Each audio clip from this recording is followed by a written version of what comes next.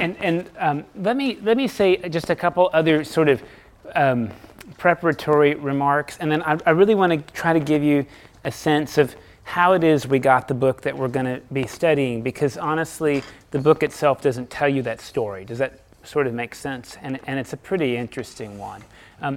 Before that, though, when our kids were small, and I still have one of those, if they want to go on a field trip, they have to have a permission slip, right? And it has to be signed. And there's she's become very popular lately. Brene Brown is a sort of a shame and fear and forgiveness researcher, and she has this exercise where she encourages people to write permission slips for themselves. And this has been really helpful for me, even on a sticky note. And I want to hold it up to you. It may be helpful before coming, or even before the whole time we spend together, to write yourself some permission slips, like permission to ask a question even if I'm not sure it's a good one. Permission to come and listen to other people even if I don't think I'll learn something, right? Permission to ask really hard questions and not leave with answers. Whatever permission you need, I'd encourage you to write yourself that slip. And I want you to hear from me. You have, not that you need it, but you have my permission, because this is your time and we're grown-ups here, at any point to say, Mike, I don't care about what you're talking about. Let's talk about this other thing. You could be more gentle than that, but you don't have to be, because I gave you permission not to. Really, this time is meant to serve you, and sometimes I chase rabbits that you don't want to follow, and you can just say, let that one go, and let's come back, okay? Please do that. Permission to interrupt anytime with a question. Permission really to open your heart to one another. I'm giving you that. You may choose to give it to yourself or not. But what I find interesting about the Bible, if we listen more often than not, the Bible reads us more than we read it. The way we interact with it often has a lot to do with us instead of the way it actually reads. I don't know if that makes sense. We'll see if that proves true for you over the time. So just as a way of initial talking, it occurred to me, we have a little chapel here every day for our day school kids, and we call it the Holy Bible, but for them and for us, sometimes we don't actually pause on those words. It's helpful to know that the word holy, when the Bible uses it, it doesn't necessarily mean something that's sacrosanct and pure. It means something that's extraordinary. It means something that's set apart. So I want you to think about, you already have holy things in your house according to the Bible and holy rhythms in your life. The way I grew up, my mom had holy dishes. They were called china, and we used them twice a year. They lived in the hutch, and we didn't put them in the dishwasher, and we didn't eat off them unless it was Thanksgiving or Christmas. Those were holy dishes because they were set apart, and we knew those meals were special because we ate on the special dishes. That sense of special is really what the Bible is trying to get at when it uses the word holy. And so one of the things we'll talk about is how the Bible is set apart, or isn't for you, honestly. And then the word Bible itself is a little tricky, because the word Bible is actually just a transliteration. That means not a translation. That means transliteration means they took a Greek letter and converted it to an English letter. And the Greek word is biblion, and we've written that now as Bible in English. The word biblios means book, but this is not called the book, it's called the books. So these are the books that are set apart. And it's really helpful to start out up front, because there's a very big difference between books and book. A book implies some monolithic unilateral voice. What you're going to find, honestly, are lots of different voices, not just different genres. Again, we're skipping the first lesson, so it's okay for me to tell you there's poetry and there's prose and there's sardonism and there's profanity and there's earthy, gritty material in here, depending on the book within the books. Lots of different things. Of course, we all know that if you're looking at a political cartoon, that's really different from looking at a photograph. We know that because we're adults. If you ask a small child, did you just watch a cartoon, an animated feature, or a real life thing, they don't know the difference. I know that sounds astounding, but that's a difficult question for them because their brain hasn't developed to look at different genres, right? What's interesting is there are parts of the Bible that are the parlance of political cartoons. If I drew for you a donkey and it had on a red, white, and blue badge, you would probably think that's the Democratic Party. That'd be pretty clear to you, especially if there was a big elephant next to it doing something else, right? If you don't know that, then you'll just think it's a strange picture, right? It's interesting to find out when we get to books that usually make people really uncomfortable, like, the book of Revelation, when it talks about beasts and horns. Those are political cartoons. And they did for the people then what the donkey and the elephant do for us right now. So it's helpful to demystify some of that and say, really, what did it mean to the people who received it? Because ultimately, if it didn't mean anything to them then, they wouldn't have kept it. And they wouldn't have said it's to be set apart in a worship setting if we don't understand it. So coming back to books is really important, books instead of one book. You'll often find, I think, that as we read through this, and I want to phrase this really carefully, I don't want to talk about contradictions in the Bible because that puts people a little bit on edge depending on how they grew up. I was raised the Bible never contradicts itself. I don't think that's right, but I do want to say that I don't think is the issue. I think when you have, instead of one book, you have books, you have different voices, and I've learned this as an adult, there's a lot more to conversation than there is to monolith. And George H.W. Bush has this quote that describes me very well, and I think this is good about the Bible often. He said, "I have many opinions. Some of them are very strong. I often disagree with myself." And I want you to know, as we read through the books, sometimes have strong opinions and often disagree with themselves. Just to give you an example, there's a book called Ezra that says non-Jewish women are bad and you should throw them out of town. And if you've had kids with them, you should throw them out of town too.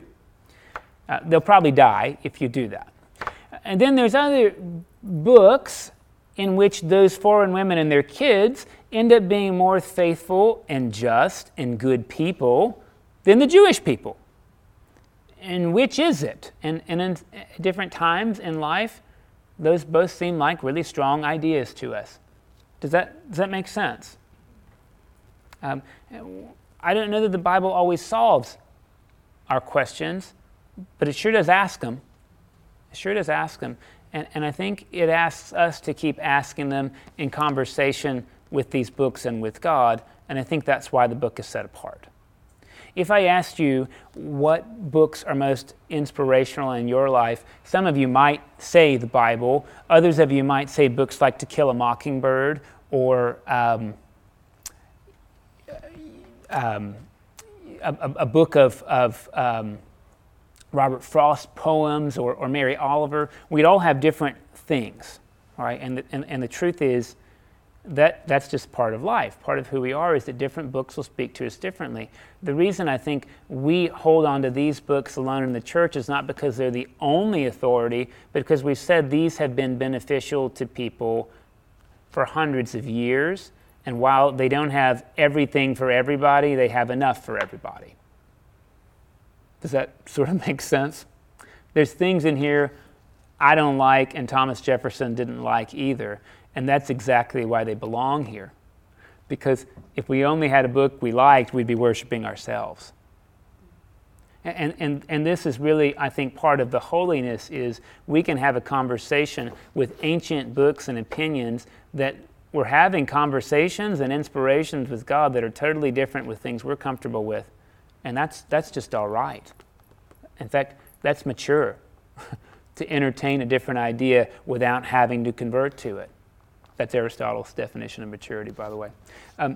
So there's some just notes about Holy Bible, and let's see how the holiness plays out, again, for you. I'd like to tell you now how we got it. And again, feel free to interrupt me. The story could be really, really long. I'm just going to condense it, and I'll tell you about King James while we do it.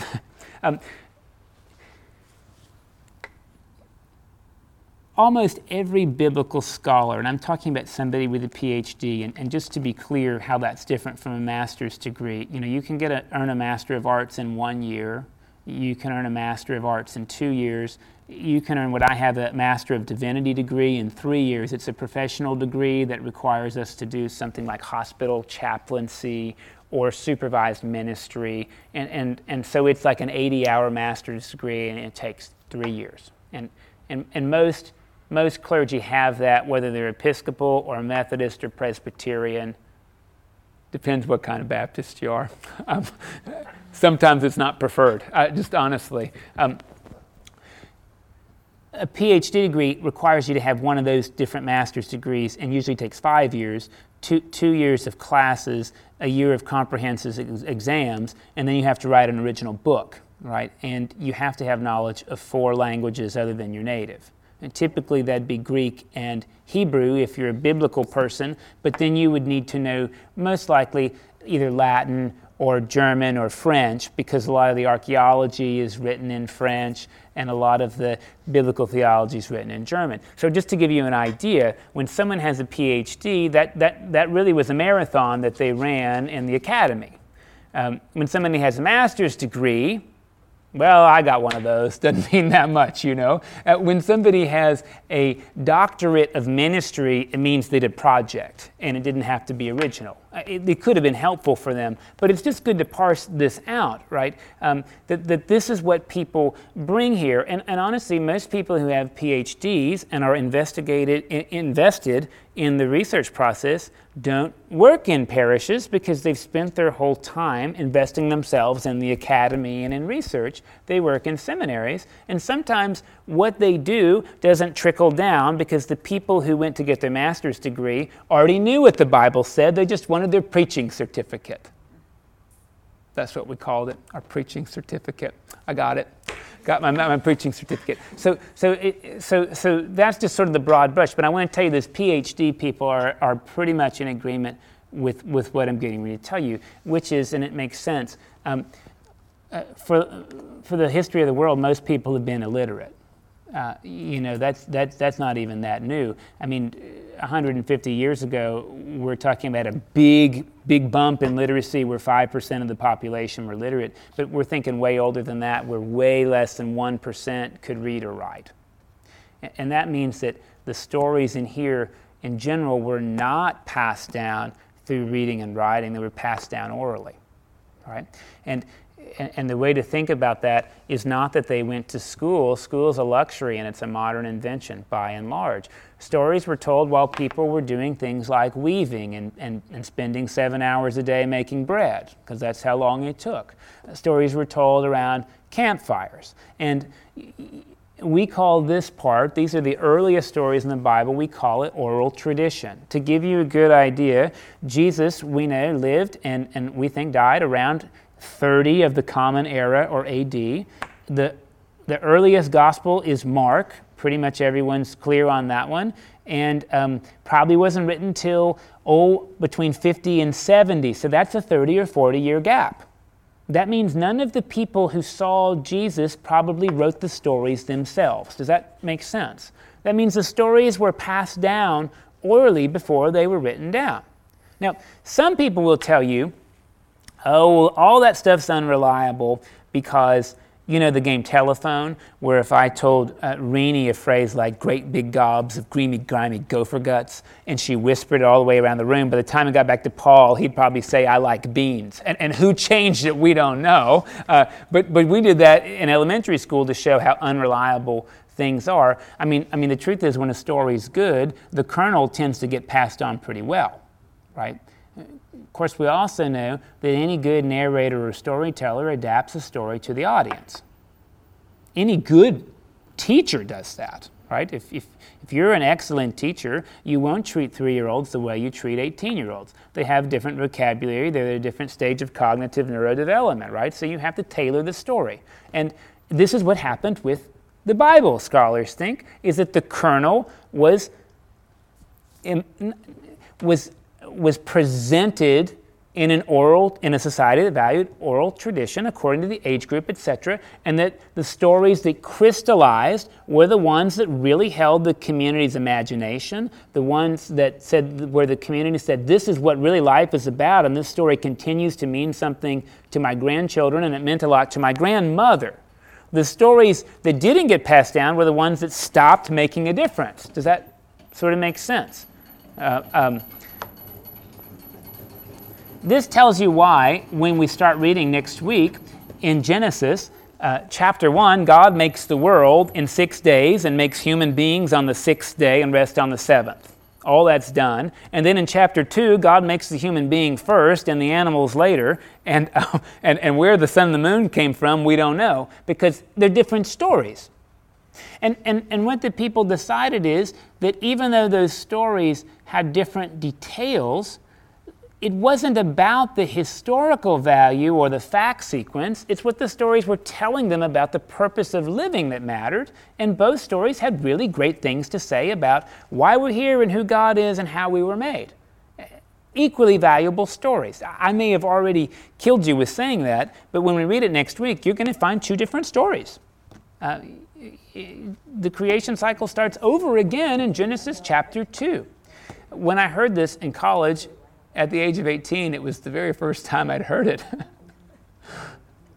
And I was reeling for a long time. But you know, if you follow a little bit with me, this actually isn't threatening to God. It's telling us that the value of the Bible is that it draws us into a deeper relation and conversation about who we are in God's eyes and one another's eyes, and how we can better live as God intends.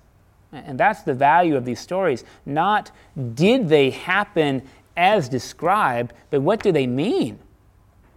What do they mean for living? I hope that's sort of okay. So that's how initially things happened.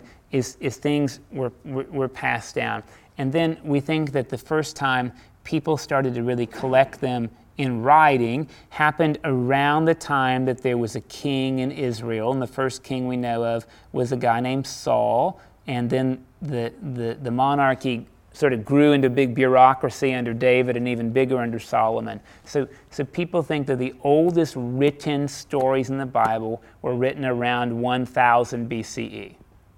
Can you think about that?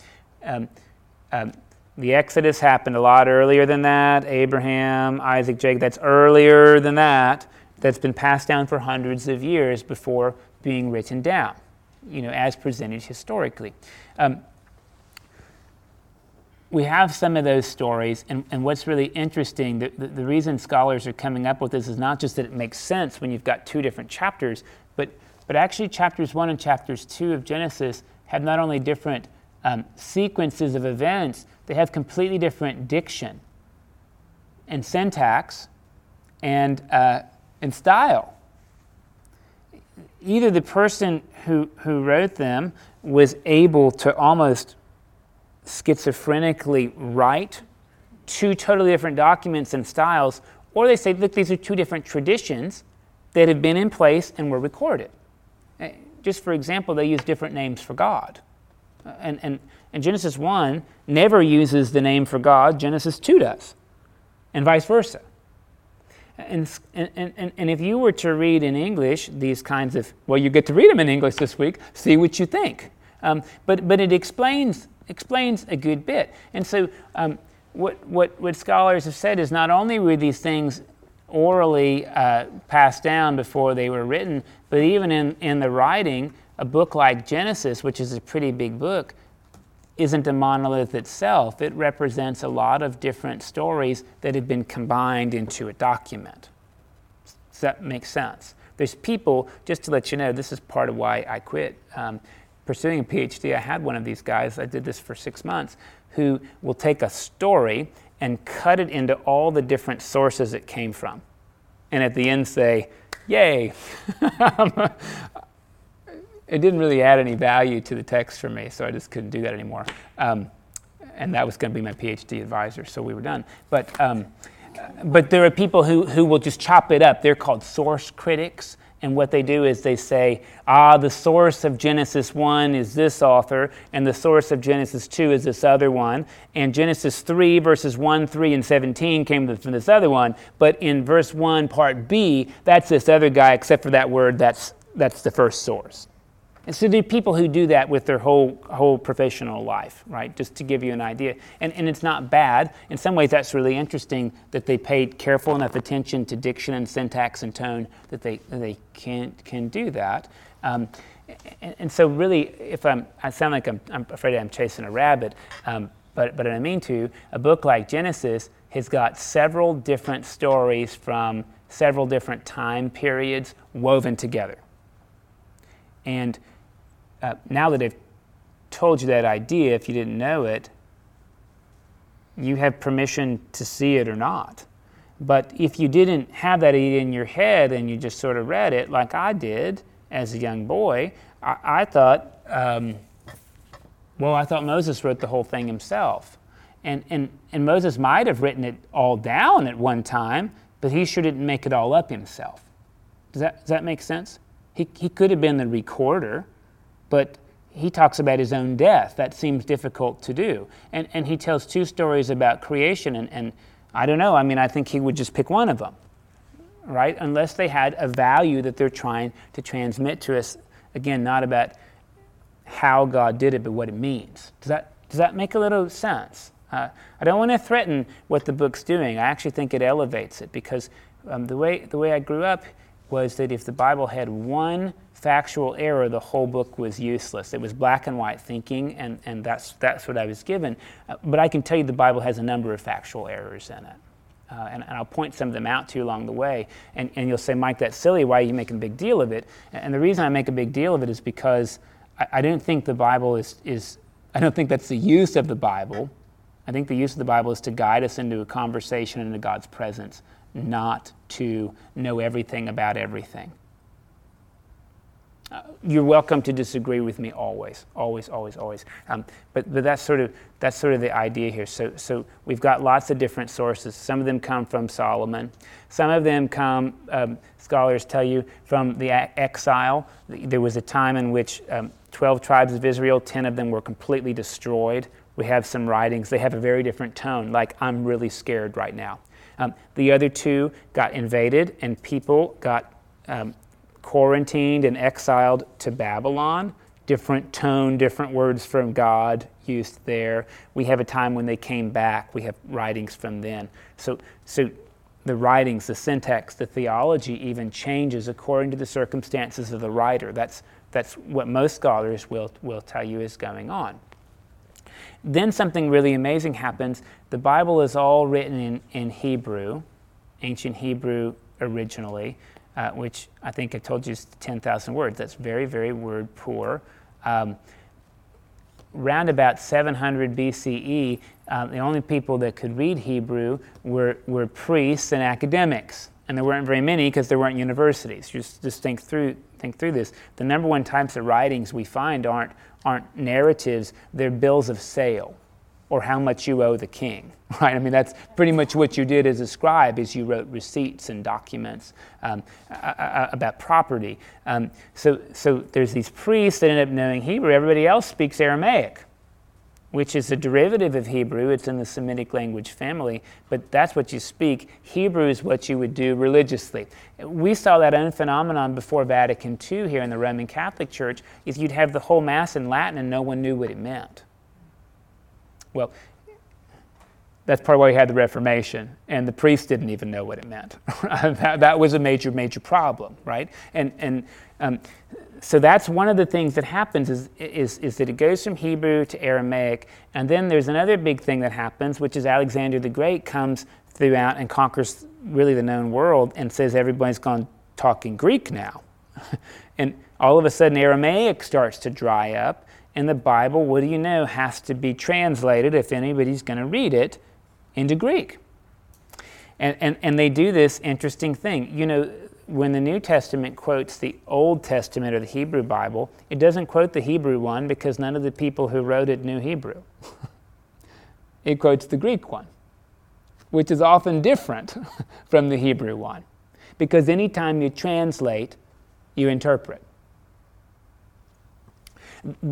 For what it's worth, the Greek version of the Old Testament is called the Septuagint or the LXX. There's this great story because normally, let me save the punchline. Supposedly, Alexandria came up with this project. This was like the Harvard of the ancient world. Alexandria had the library, right? And they brought 70 rabbis from all over the dispersed world to independently translate the Bible from Hebrew to Greek. 70. And the miracle, according to the story, is that every rabbi independently came up with exactly the same translation. Now, that number 70 is important because that translation is called the Septuagint, which means 70, or it's written the LXX in Roman numerals, 70. And the reason that would be especially miraculous is because two rabbis can't ever agree about anything. So to have 70 agree about everything would really be a gift of God. In fact, the tradition said that the Septuagint was better than the Hebrew. And that became then the document that people would have used, our New Testament writers included. Well, you know your history. Greek didn't last forever. The Romans invaded and they used Greek for a long enough time, but then Latin became the parlance. So the scripture had to be interpreted again in order for the empire to really kind of hold on to it academically, and that version was called the Vulgate. And this was actually a really fantastic enterprise that happened. It was done by St. Jerome. If you were in Israel, we visited where he did this. Jerome was a really interesting guy because he didn't just use the Septuagint. Jerome brought in rabbis, which was not heard of, that a Christian person in the late 300s would consult with Jewish people. And he did. So Jerome made the Vulgate using the best sources he could from Greek and Hebrew. And the Vulgate, if you're Roman Catholic, is still what's behind, what's the Catholic Bible translation? There's one Catholic Bible. Is it called the Jerome Bible? Anyway, that still informs the Catholic Bible to the preferred translation today. And Jerome's version was the authoritative translation for until Martin Luther, just to give you an idea. And to tell you what's at stake when people do this, there's a passage in the book of Exodus where Moses gets up on the mountain and he talks with God face to face. And after doing that for so long, Moses' visage changes. And the way it reads right now, because we figured this out, is his face glows. And he has to put a veil over it because people are afraid of him. He's sort of like a nightlight walking around. So he puts on a veil, and people are no longer afraid of the glowing face. Well, Jerome got to that word, and he mistranslated it. Instead of his face shining light, Jerome in the Vulgate wrote he grew horns. If you've ever seen Michelangelo's sculpture of Moses that's sitting in Rome, he's got two horns like Pan does, like a satyr would. It's likely Michelangelo was making fun of the Vulgate when he did this. Honestly, Michelangelo did some really interesting critical art. But that's the difference between shining and horns. Now I guess they're equally miraculous and equally scary, honestly. So putting a veil over the horns is a great idea. Putting a veil over the lights would, that may be less scary. This is kind of what's at stake with translation, though. And again, when a language only has 10,000 words, and one of those words is used only one time in the Hebrew Bible, you don't have a lot of contextual analysis to figure out what it means. Does that make sense? So that's part of the issue. Now, you know, I already mentioned this. One of the problems with the Reformation is nobody could read the Bible, not even the priests. The priests were a sadly uneducated lot during the late Middle Ages, to the point that instead of saying hocus corpus meum, this is the body of Christ, they would say hocus pocus. And that's where the phrase comes from, is uneducated priests saying the wrong words at the Mass. And children knew that's when bread becomes flesh, that's magic, so they'd go around and say hocus pocus like they learned from their priest. Priests couldn't read the Bible either. They didn't know what it said. You've heard this stuff like, oh, that's why stained glass windows were there, because people could hear the stories of the Bible that way. If you don't know the story of the Bible, that window makes no sense to you. It's a picture of really scary or sad people, and nobody really knows why they're sad. It's important to know, biblical illiteracy has been the lot of the church for a long, long, long time, until the Reformation, right? Until Martin Luther was ultimately pushed into a position he didn't want to adopt by the Pope. Martin Luther wanted to reform the church, not separate, and he got pushed. So Luther did the first thing in 1,200 years that lasted. He translated the Bible from the Vulgate into German, and he also did the Erasmian thing and used the cutting-edge Greek and Hebrew manuscripts that were about 20 years old. You've heard of Erasmus in high school. He was the prince of the Renaissance, you know, and he was the one who said we need to go back to Greek and Hebrew with the Bible. The thing that not everybody knows is that Erasmus translated the Vulgate into Greek and used that version. He didn't go back to older manuscripts because they didn't have them. They'd all disappeared, and they were only forthcoming in later years. Isn't that interesting? Talk about going backward to go forward. That's sort of what happened. So you got the German one that happened with Luther. All of you probably know that there were some English and some other versions that ultimately got translated and distributed, and the people who wrote them got killed because that was seen as usurping the church's authority until King James in 1611 came up with a really fine translation. King James did what Jerome did. He consulted with Hebrew and Greek texts. He consulted people from the continent and from Spain and the Jewish diaspora. He brought all the known sources together to make the King James Bible, and it really was a fine translation at the time. The oldest text he had in 1611 was from the 1450s. And again, in the Dead Sea Scrolls, we have texts that are 2,000 years older than that. Why does the age of a manuscript matter? It matters for a couple reasons that are pretty intuitive. If you have one person who's literate who's copying a manuscript into a copy, and they're doing this in general on a veal skin, that's a baby cow, enormously expensive, that hide, because cows eat a tremendous amount of grain and produce very little energy in return. In a poor agricultural climate, cows are a rich investment, and then to eat the veal, huge forfeit of calories and milk, etc. Right? So the veal skin, though, is pliable, and it does a lot better than a hide. Actually, the good thing about the veal skins they used is that we still have them. If they used paper, we wouldn't have that. Does make a little sense? So imagine copying, because there's not very many people can read or write.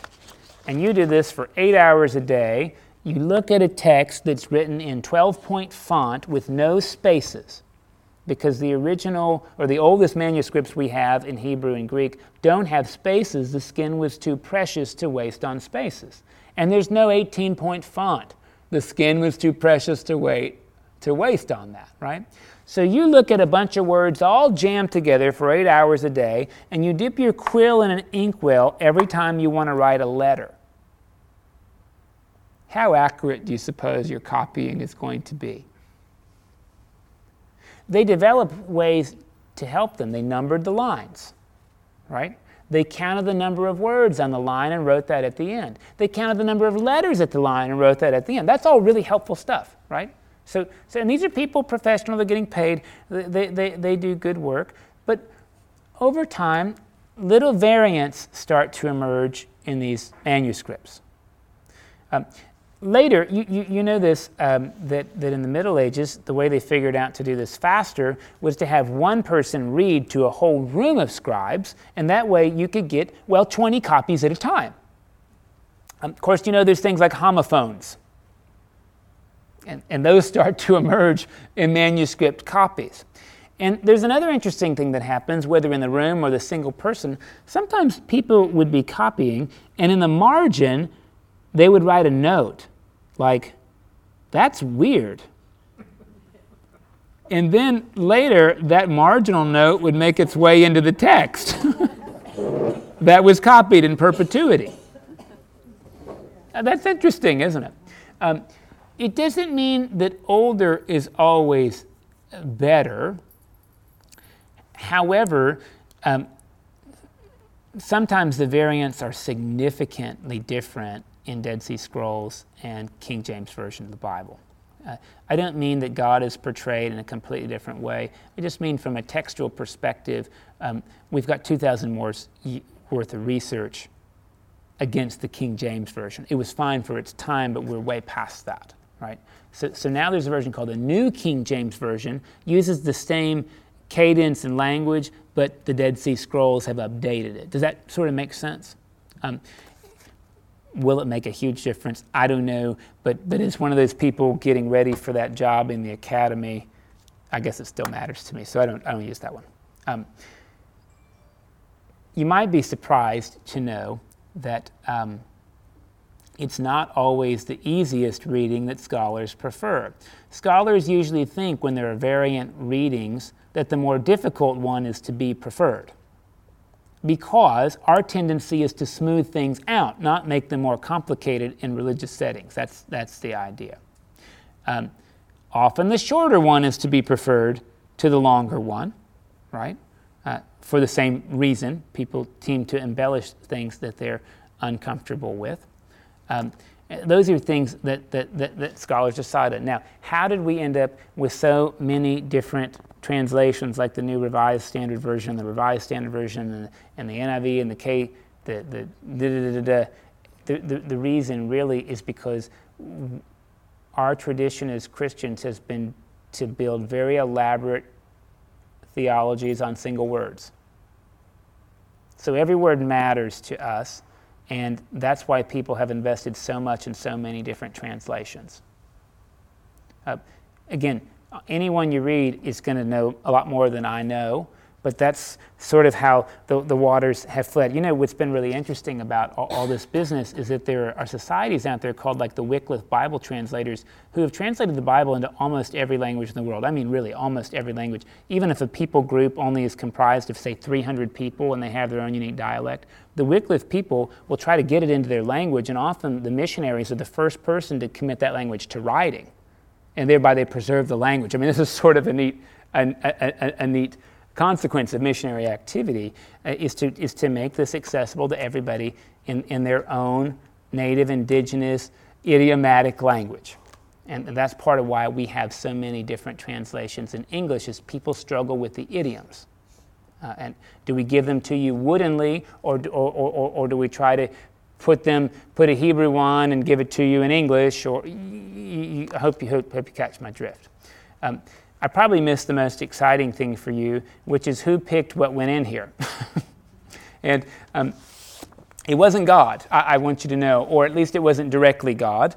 And the other thing that's important to know is that the Bible is very clear, at least in the books of Exodus and the book of Daniel, that God is literate, God is capable of writing, but that God has only written two things, and they're short phrases. So human people did write these books. God probably, we say inspired, that means different things to different people, right? But this isn't in God's handwriting, and God didn't make one scroll. Actually, what made it in and what made it out was extremely controversial, resulted in fisticuffs. The stories are pretty interesting. The Jewish Bible, the Hebrew Bible, didn't really get firmly decided upon until about 80 AD or CE. Now the newest book in the Hebrew Bible, probably written around 167 BCE. Okay, so it took 200 plus years after the last book was written to decide what was in, what was out. Okay, that process I know less about, although it's pretty similar to the Christian process, is that after there's enough variance, people want to know what is going to be uniform. So with our own New Testament, that wasn't decided until 385. Now the newest book in the Christian Bible, probably written 110 Common Era, so you're talking about 270 years later before the Bible's closed and nothing else gets in, and some things got left out. And groups fought bitterly over this. One of the things that nobody wanted, that a lot of people didn't want, including Martin Luther, was the book of James. Barely made it in. One of the books that didn't make it in, that almost did, called The Shepherd of Hermas, it's really weird. You can read it, and I just thank God every day that didn't make it, did not make it in, because it is weird. It's sort of like the movie Moulin Rouge, if you've seen it, but with older motifs. You can read. Yeah, please.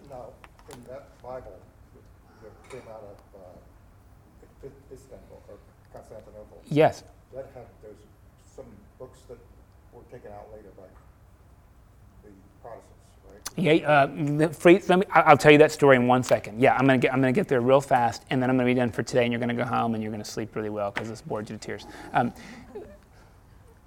The first council happened at Nicaea, gave us the Nicene Creed. They didn't close the Bible then. They closed it at the second one, Council of Chalcedon. That's in 385. And again, like I said, people argued bitterly over it. The criteria they used at the times were lots of different groups reading the book. So that was criteria number one, lots of Christians reading it regularly. If only some groups were reading it, it was sort of like To Kill a Mockingbird. Glad you like it, keep it on your shelf, not going in the Bible. Two, was it internally coherent with the rest of the books that were being used? So if it had something really wackadoo in it, it didn't make it in. That's the goal. But now people fought over that big time, fought over it big time. Those were the two big criteria. There is a group of books you're referring to. They're called the Apocrypha. And basically those books are written somewhere between 167 BCE, the last book in the Jewish Bible, and 50 AD, the first book in the Christian Bible. They've always been included with the Bible, but in a secondary status. They've always been the appendix to the Bible because they fill in a gap of 200 years of pretty important time. You may say, well, Mike, why are they in the Catholic Bible? And the reason they're in the Catholic Bible as the Bible is because the Pope was asserting his authority over Scripture. This happened at the Council of Trent. There was an argument that the Bible should be the top priority. The Pope said, no, I'm the top priority, and I'll show you. I'll make the Apocrypha the Bible. And ever since the Council of Trent, the Apocrypha has been in the Catholic Bible. The Apocrypha is in my Bible as an appendix. It's always been in the Church of England's Bible as an appendix, but not as the Bible. Does that sort of make sense? That means very worth reading, but not of the same weight as the other books.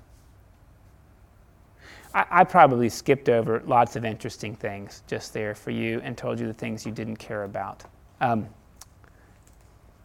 apologize if I did that to you. No, but the most beautiful is the King James. Sometimes when we read, and do you think so?